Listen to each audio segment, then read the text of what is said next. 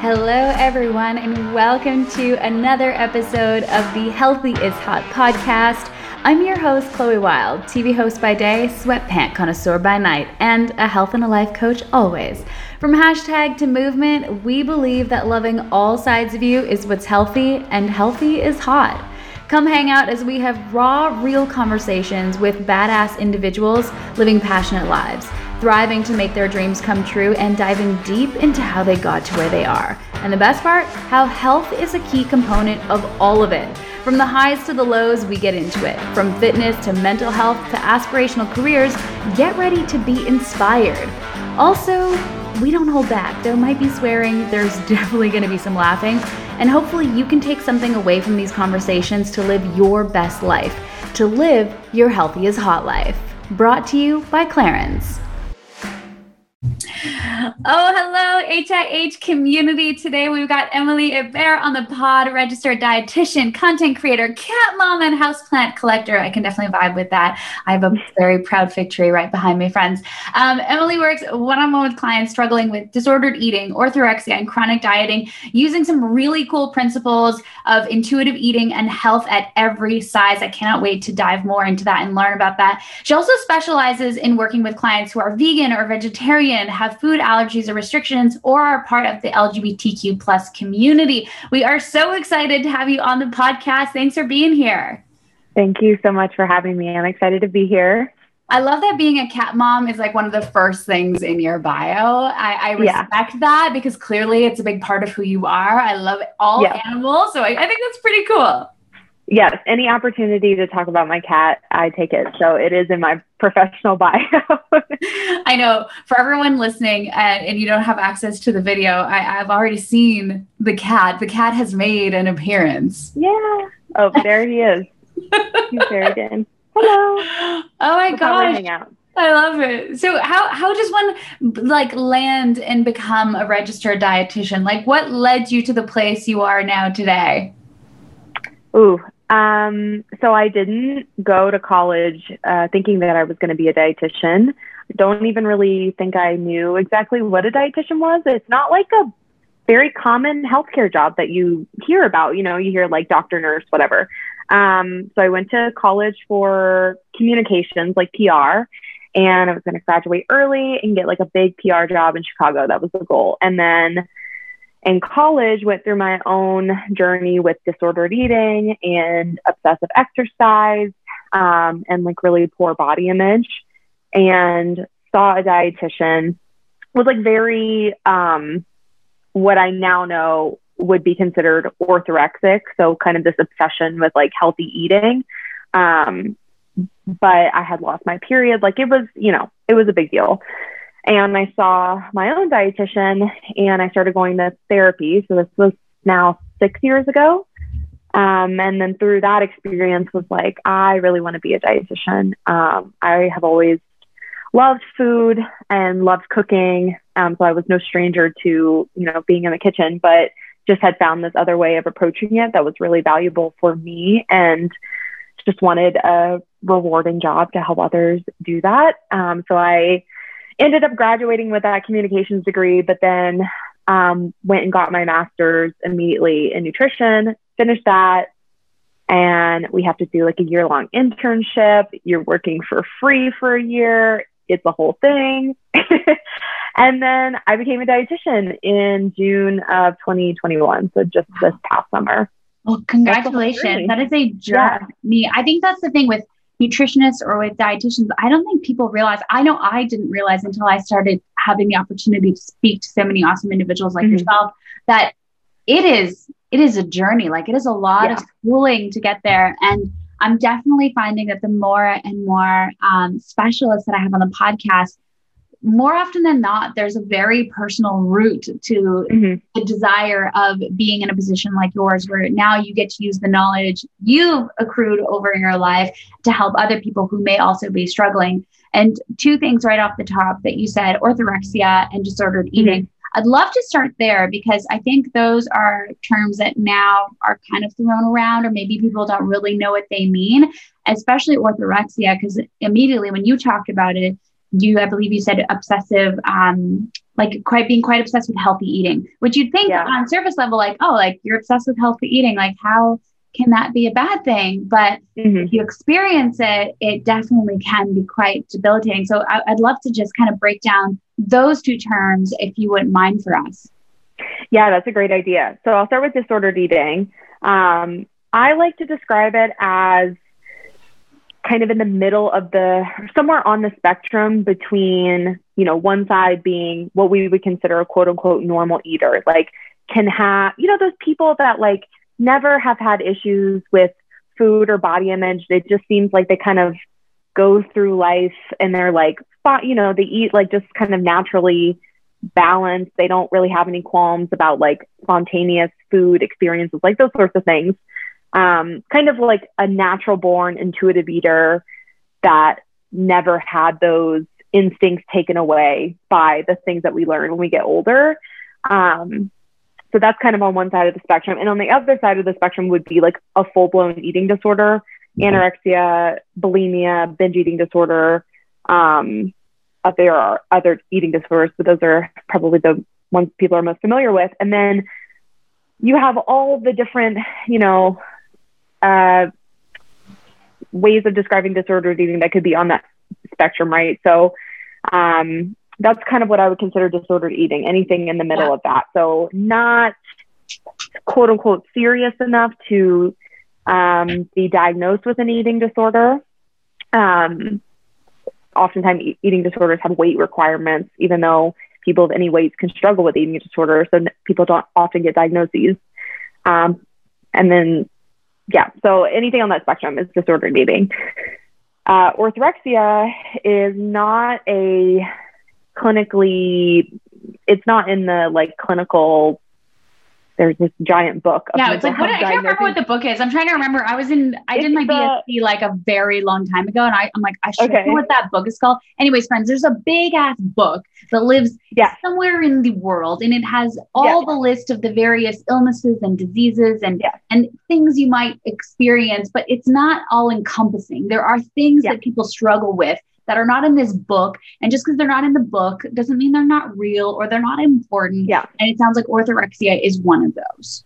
Yeah. That book is the DSM. I don't know if it's different between like different countries or like if we all use one book. I have no idea. But so it's not in that, but we kind of have a feeling like us dietitians that like it'll probably be recognized in the next few years just because it's so prevalent. So I feel like it kind of was brought to attention with like the rise of clean eating around like, I don't know, 2014. So this obsession with like clean ingredients, like quality, oftentimes there's like a demonization and elimination of particular food groups. So dairy, whatever else for like, being clean or being like perfectly healthy, Yeah. Think of like the rules cutting of out like sugar. I eat cutting out gluten. I eat never eating unsaturated fats, whatever. Yeah. And it doesn't have to have anything to do with weight. So that's kind of where it differs. Often there can be like, I would consider myself like back then, like orthorexic, but I had lost a significant amount of weight also. But when you cut out so many things, and you're also so fearful of food, like you can struggle with multiple things, right? So, the rules of like, you have to be able to pronounce everything that is on the label for you, that food to be, safe or else it's poison. Like those sorts of things are like kind of indicative of, perhaps some orthorexia. Yeah. And it sounds like, at the beginning, let's say you're listening to this, friends, and you're like, oh my goodness, like I think that might be me a little bit. Like, that's okay. You know what I mean? Like, I feel like society and media has really been putting clean eating on a pedestal, been almost like shaming a little bit as well. Like, if you want to have treat nights or you want to, you want to eat something processed, like there's like so much happening around us all the time. And at first it can feel like you're doing the right thing for yourself, eating clean, leveling up your health. And that's all good. It's only when it starts to negatively impact your life, I believe, is when you maybe should start looking at it with a more distilled view, just to make sure that you are indeed doing it for the right reasons, taking care of your mind, body, and soul. And it's interesting now that we're starting to talk about, even yourself, you shared that amongst dietitians, like it is becoming a more common thing to be discussed about, because I think when you think about, being obsessed with healthy eating, you're like, how can that be a bad thing? But like, it can be as well. Like anything to the extreme can be harmful to your health. Yeah, it can cause a lot of stress. And I would argue that increased stress is probably worse for your health than any, diet pattern. And some stress we can't control, like the stress of the state of the world is kind of out of our control, but the stress about the way that we approach food and the way that we approach exercise can, to some extent, we can control, like we can change the way that we think about those things. And to your point about, it isn't a problem until it is,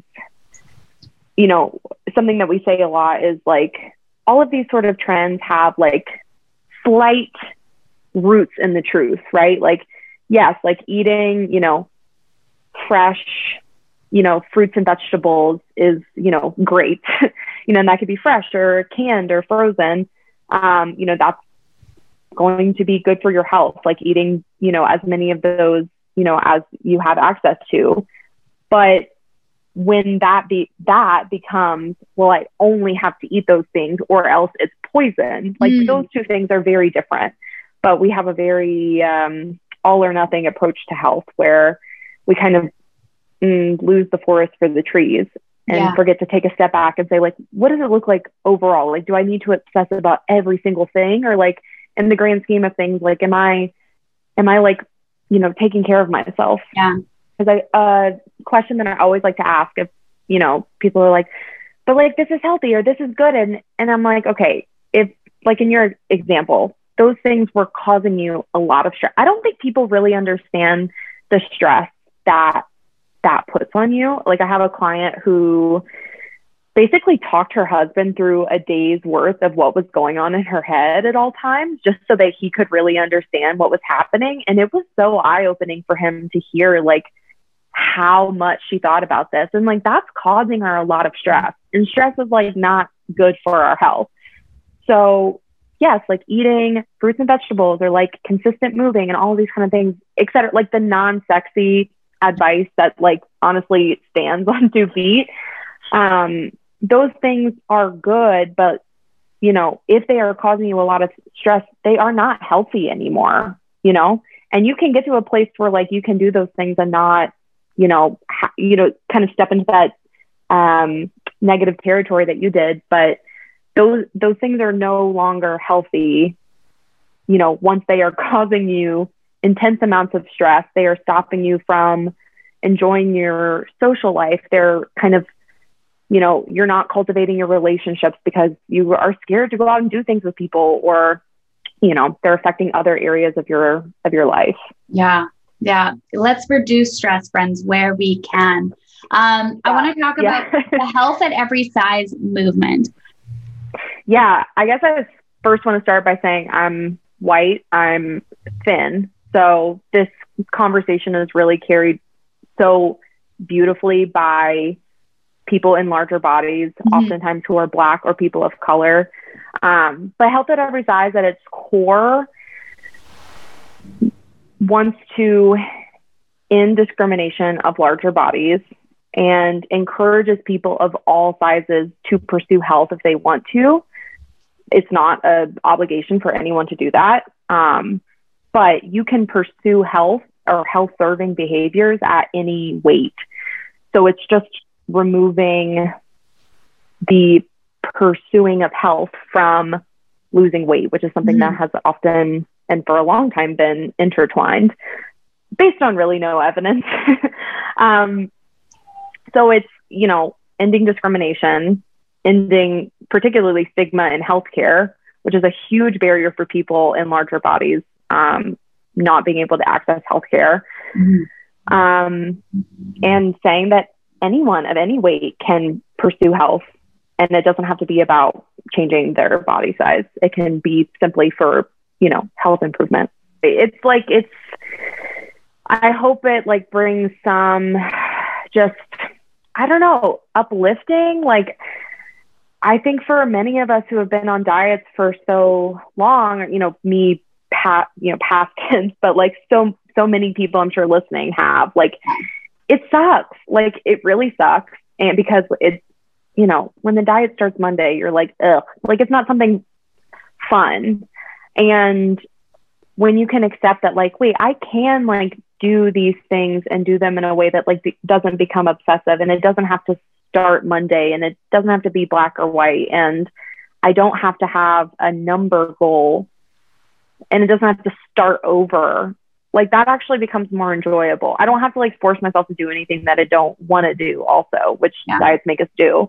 So I hope it like actually helps people enjoy, if you do want to, pursue health, I hope it helps you enjoy it a bit more, and also like encourage you to maybe evaluate our beliefs and perspectives on things. I do want to say I did not believe these things like 5 years ago, like it's been like a personal and professional journey to like come to be an intuitive eating, like health at every size, dietitian. Like, I wasn't born like believing these things. Like, we were all, especially people who grew up in the early 2000s and, the 90s as well. But, believe that fat is bad. Like, it's something to avoid at all costs. Like, any fat on your body is bad. You are unlovable. You won't be as happy. You are X, Y, and Z, like all the things that we believed. And that's a lot to unlearn, especially if you're living in the body that has been discriminated against, So, I guess want to say that is like, you don't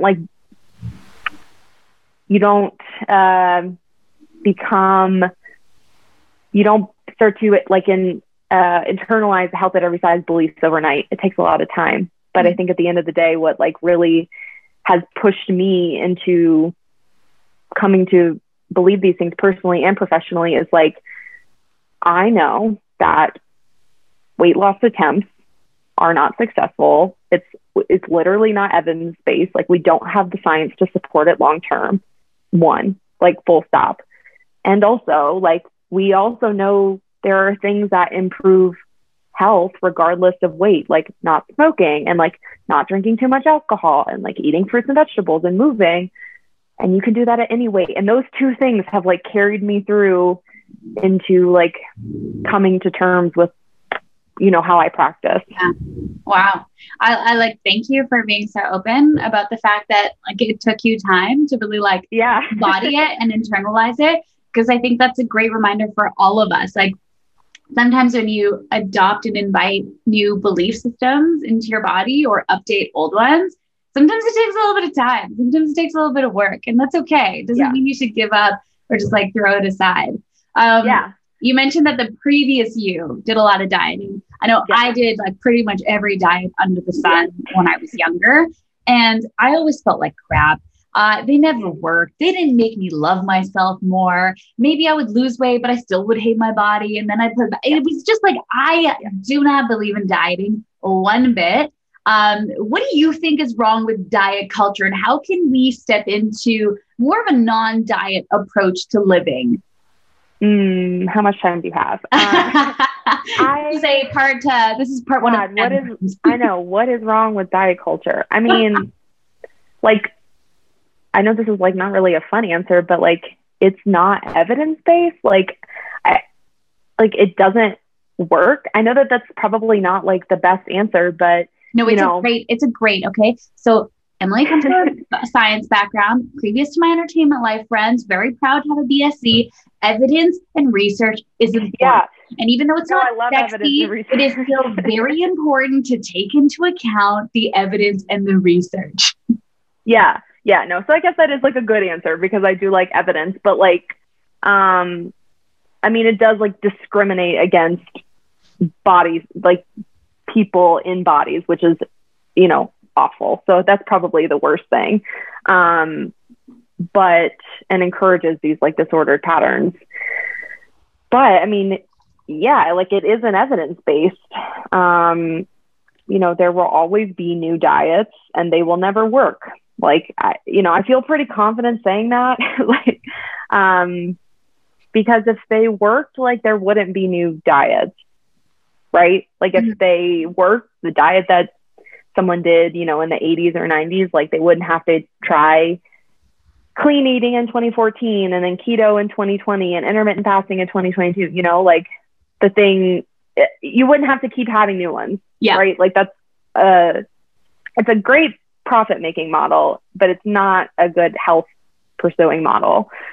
And yeah, we know like what improves health, like all the things I said earlier, and it's like the not sexy things. And we know that you can do those things at any weight. There's a wonderful paper. I can like send you the link to it. I use it all the time, and it looks at mortality risk in different BMI categories. The BMI is trash, but that's how research studies use it. So it looks at like, if you implement like one healthy behavior, so fruits and vegetables, exercise, moderate alcohol, not smoking, like what's the reduction in mortality? Mortality is like risk of death. And it looks at like how that risk declines after like adding 2 of those, 3 of those, 4 of those, and risk goes down in every BMI category with like the addition of more behaviors. So you can do these things, any time at any weight in a way that like feels good. That feels good. That's like a big key thing too. And yeah, diet culture doesn't make them feel good. They make these things feel like a chore. And for a lot of people, like a lot of my clients, like they have to take a break from exercise or they have to take a break from vegetables, and that's totally fine. Like I encourage that, but you really become like averse to, you're on the diet and you're like over exercising and eating only vegetables or whatever. And then inevitably when you get off the diet, you're going to be binging, which is not surprising because your body's like needing fuel. You're going to be so averse to vegetables or whole grains or whatever. And you're not going to exercise because you're like, I have to do that later. So you get on this like weird, so it doesn't set you up to have an enjoyable relationship with those things. And that doesn't sound healthy. Yeah. All right, we're going to take a real quick break for Chloe's Clarence pick of the week. I just got to say, it has been so nice to be on holiday for a month, but it also feels really good to be back. But one of the things that I had with me on my trip in beautiful South Africa was, of course, some products for my lips, because it's very sunny there, it's very warm, and I don't like to wear a lot of makeup when I travel, but I do like some shine and some nourishment and some hydration for my lips. And so you better believe that the Lip Comfort Oil collection from Clarence came with me. This is awesome, okay? I wasn't sure what it was when I put it on. I'm like, a lip comfort oil? What is this? Is it going to be oily? Obviously, it wasn't, friends. It's really awesome. And oil is actually at the heart of Clarence just history. They've been doing this for like 60 years now. They had an iconic face and body oil, and now they've expanded it to develop a lip oil. It's rich in botanical extracts, which basically is going to help nourish and enhance your already gorgeous looking lips. Fun fact, we've got hazelnut oil, which helps to nourish the skin and protect against dehydration, yes, and organic jojoba oil, which is prized for its ability to nourish the skin without leaving a greasy feel. So even though it's called Lip Comfort Oil, it's not going to feel oily or greasy. So go check it out. And my current favorite color and scent right now is strawberry. Okay, let's get back to the podcast.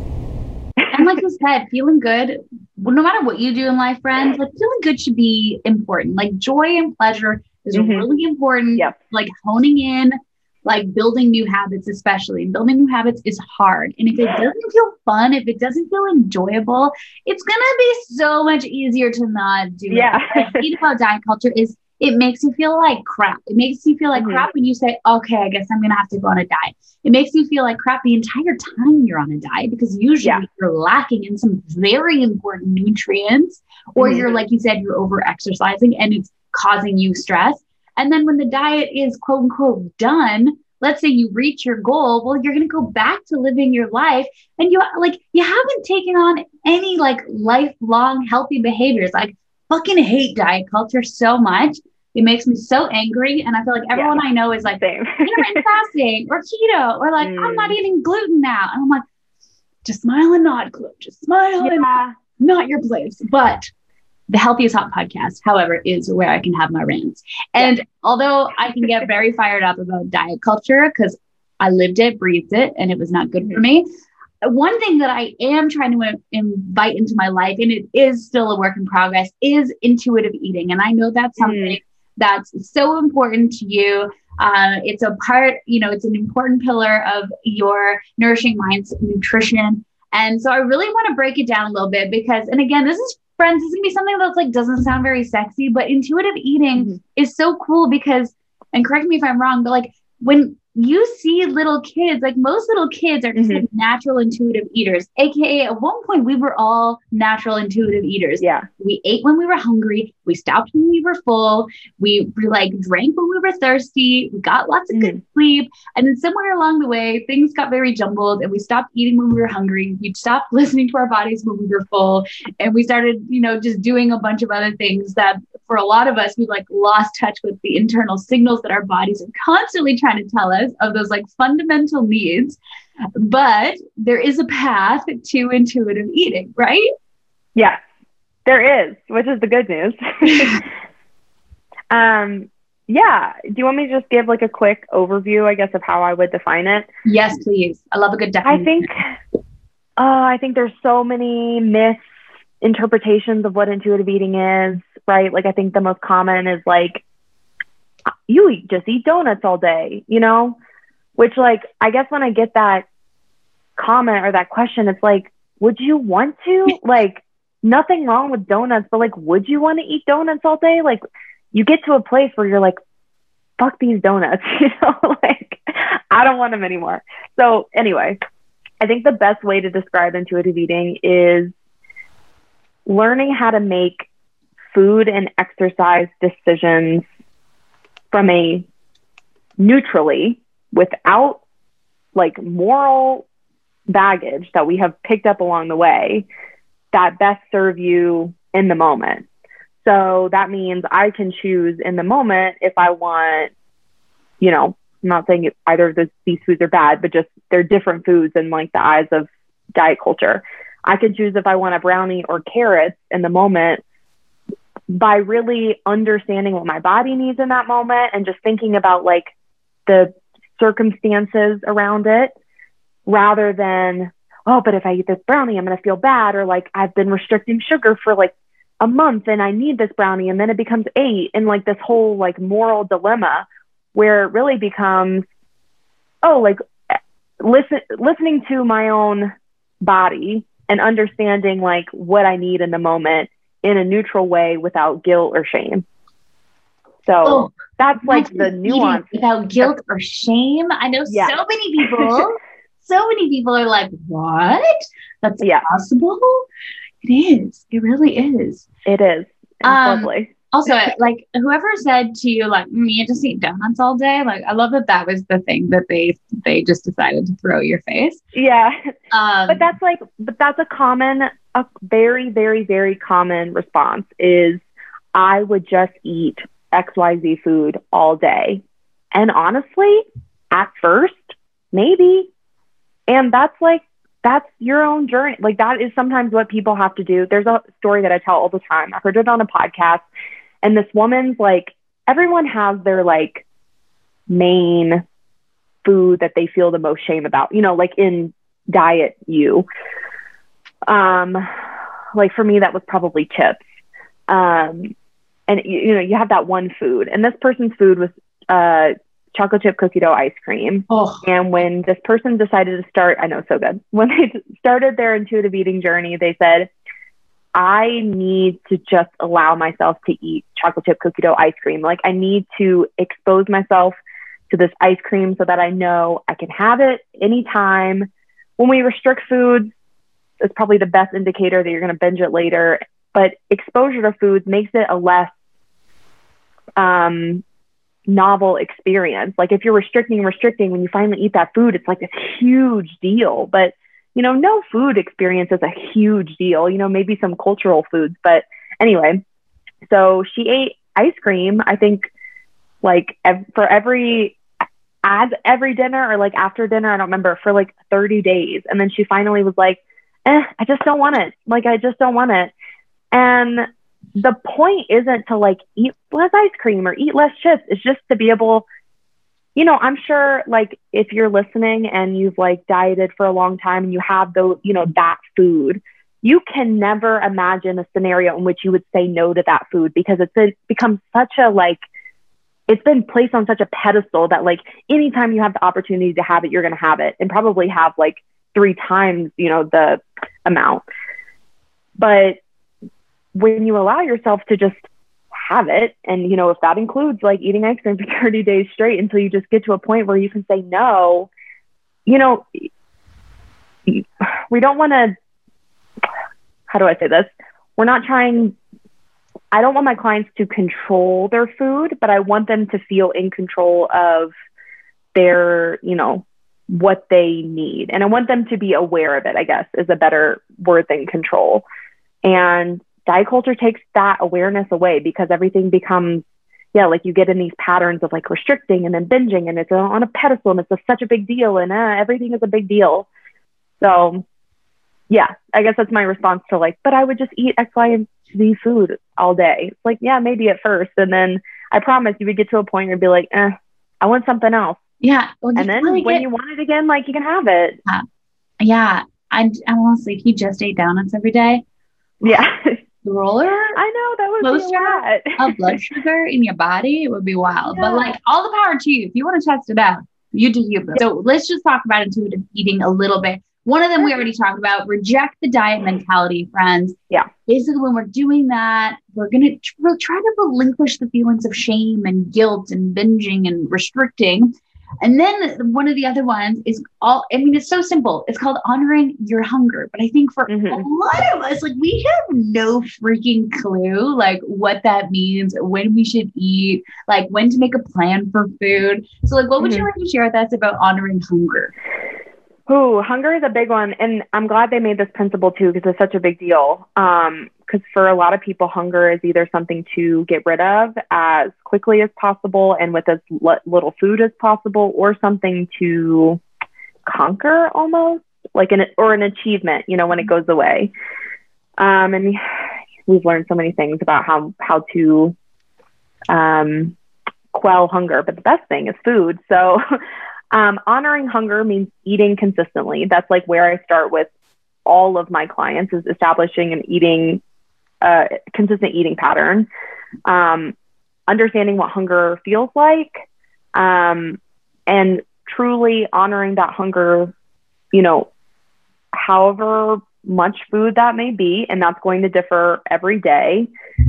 But also eating consistently, honoring our hunger consistently, which if you've been restricting for a long time and you don't feel that sense of hunger, that's normal.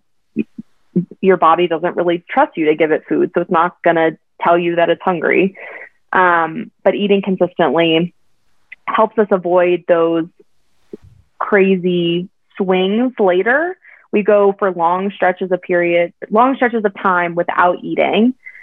Not great for digestion. A lot of our clients have digestive issues as well. Not great for digestion, but also, it's no surprise that people feel like they're out of control around food at night. And 90% of the time, it's probably because they haven't eaten enough, during the day, or they have a long stretch of period where they're not why am I saying that? The long stretch of time between lunch and dinner where they're not eating, a combination of those two. And then your body still needs fuel at night, and people, a lot of times find themselves in, whatever food they've restricted at night. So eating consistently and eating enough. Yeah. Friends, if you find yourself just ravenous at nighttime, usually that's a good indication. Maybe you need a little bit more food in the day. I know a lot of people in my industry, media, like our days are very chaotic. We don't have, traditional desk jobs or traditional lunch hours. So sometimes I'll go all day and all of a sudden it's like 4 o'clock and I'm like, why am I such a bitch right now? And I'm like, yes, it's because I forgot to eat lunch. Probably a snack. Yeah, probably need a snack. And then at nighttime, I'm just like, give me all the food. And so I have to remind myself, like sometimes if I knew it's a busy day, sometimes I'll literally put a reminder in my phone, or I'll make sure to have easy kind of snackable food items at my disposal. Because sometimes life gets busy and you have the best of intentions and you go too long without eating and then you end up feeling like crap, or you end up binging hardcore the night before.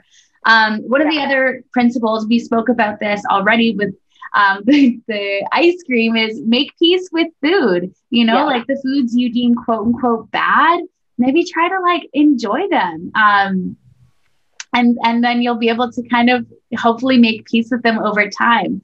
One of the other things you talk about is to challenge the food pleaser inner mean girl in our brains. You know, I know she was alive and well when I was younger. You can't eat that because you didn't burn enough calories, or you have to drink this stupid tea every night because it's going to help you poop regularly, or whatever. Like getting our mindsets right is also a part that's important with intuitive eating. And I didn't know that part. And I think it's kind of cool. It makes it feel very holistic in nature. Yeah, I think the best advice I have there is to give whoever is saying that those thoughts a name. I know people do this with anxiety and depression as well.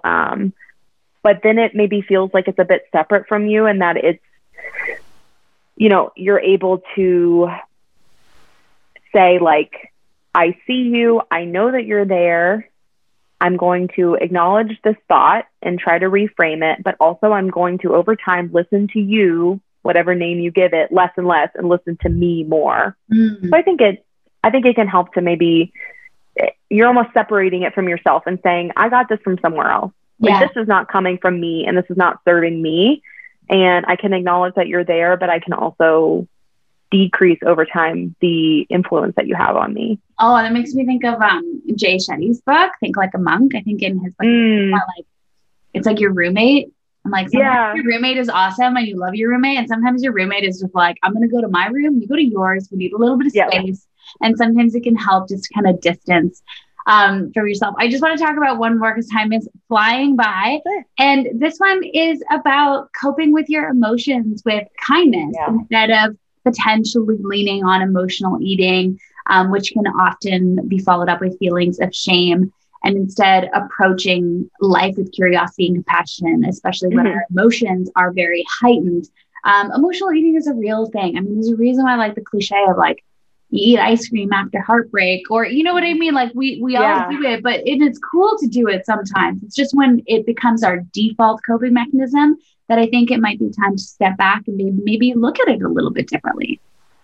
Right. If your only coping mechanism was calling a friend, that also would not be good. That friend would be very exhausted. So like we cannot adequately handle all of our emotions with one coping mechanism. And I think eating particularly gets a bad rap, emotional eating, just because it's like, oh, don't eat too much, you're going to gain weight, blah, blah, blah. But exercise as a coping mechanism is almost rewarded. But for a lot of my clients, they are super high stress and exercise is their only coping mechanism, which is also not like nothing as your sole coping mechanism is a good idea. So, but like you said, my goal is to eliminate guilt or shame and approach things with curiosity and to help my clients do that. So approaching how we handle emotional situations with curiosity and saying, what are my other coping mechanisms? Am I only using food? I'm not demonizing using food, but like I don't only want to use that, but I may not have anything else in my toolbox. I may have never developed those. So how can we find other ways to cope? Yeah. And friends, if you're listening to this and you're like, oh my gosh, me, like I am an emotional eater. You are not broken. You are wonderful just the way you are. That coping mechanism is there and has served you for a very long time. And it's all good. It's just time to open up the toolbox, like Emilie said, and to add a couple other tools in, which is where, working with someone like you is a really, really awesome resource. So I'd love to just end on learning about Nourishing Minds Nutrition and where people can learn more about you and what you do. Yes. So Nourishing Minds Nutrition is the practice that I'm a part of. So I see one-on-one clients who struggle with disordered eating, chronic dieting, orthorexia, and then also those types of clients who also have digestive issues, so IBS, a variety of other digestive issues, and hormone conditions. So missing period, which is pretty common with people with disordered eating, and PCOS, and a variety of other hormone conditions.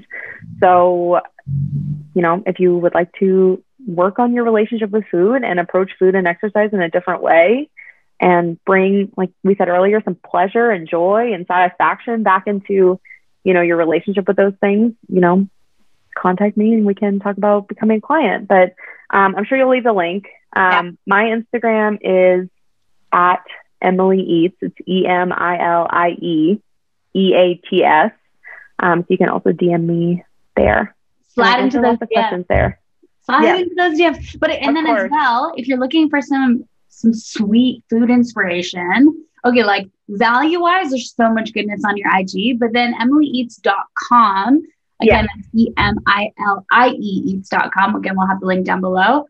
Oh my gosh, there's just so many great vegan recipes there. Yeah, there is. So the website is more like mostly recipes, and Instagram is more like my kind of professional, like dietitian stuff. So they're just depending on what you're looking for. She means business on Instagram, and we like to eat and take beautiful pictures of food on the website. Yes, exactly. But so you can find me there. I'm also on TikTok, which is so fun. It's honestly so much more fun than Instagram. So that's just my name, Emilie Hebert RD at TikTok. Okay. On TikTok. Can you just tell me something for a minute? Because I have long wanted to get on TikTok, but I'm terrified. Like, I have built it up as this thing that, like, me, this 33-year-old gal, just was like too old to get involved. But I'm so intrigued by it. And so you're enjoying it? Yes, I love TikTok. I'm a cusper, so I'm like on the cusp of being. I'm 96, so I'm 25 years old, but I was born in 96. So I'm kind of a millennial, but kind of Gen Z. So I personally love TikTok. It fits more with my humor.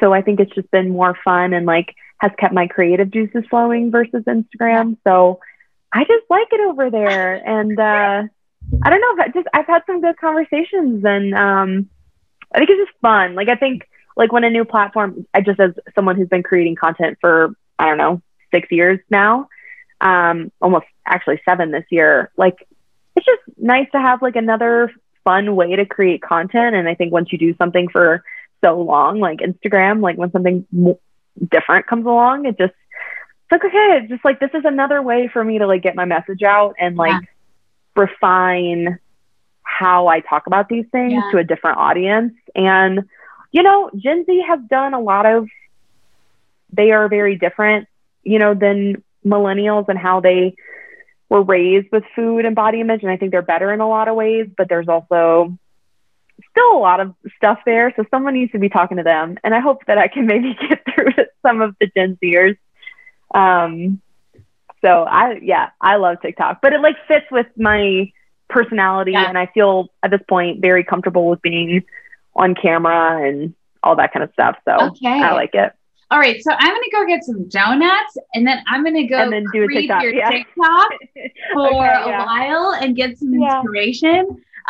This has been so fun. I feel like I could have honestly talked to you for hours. I know. So I don't know. Maybe I'll come back next time. Maybe this is part 1 of 2. I don't know. Yeah.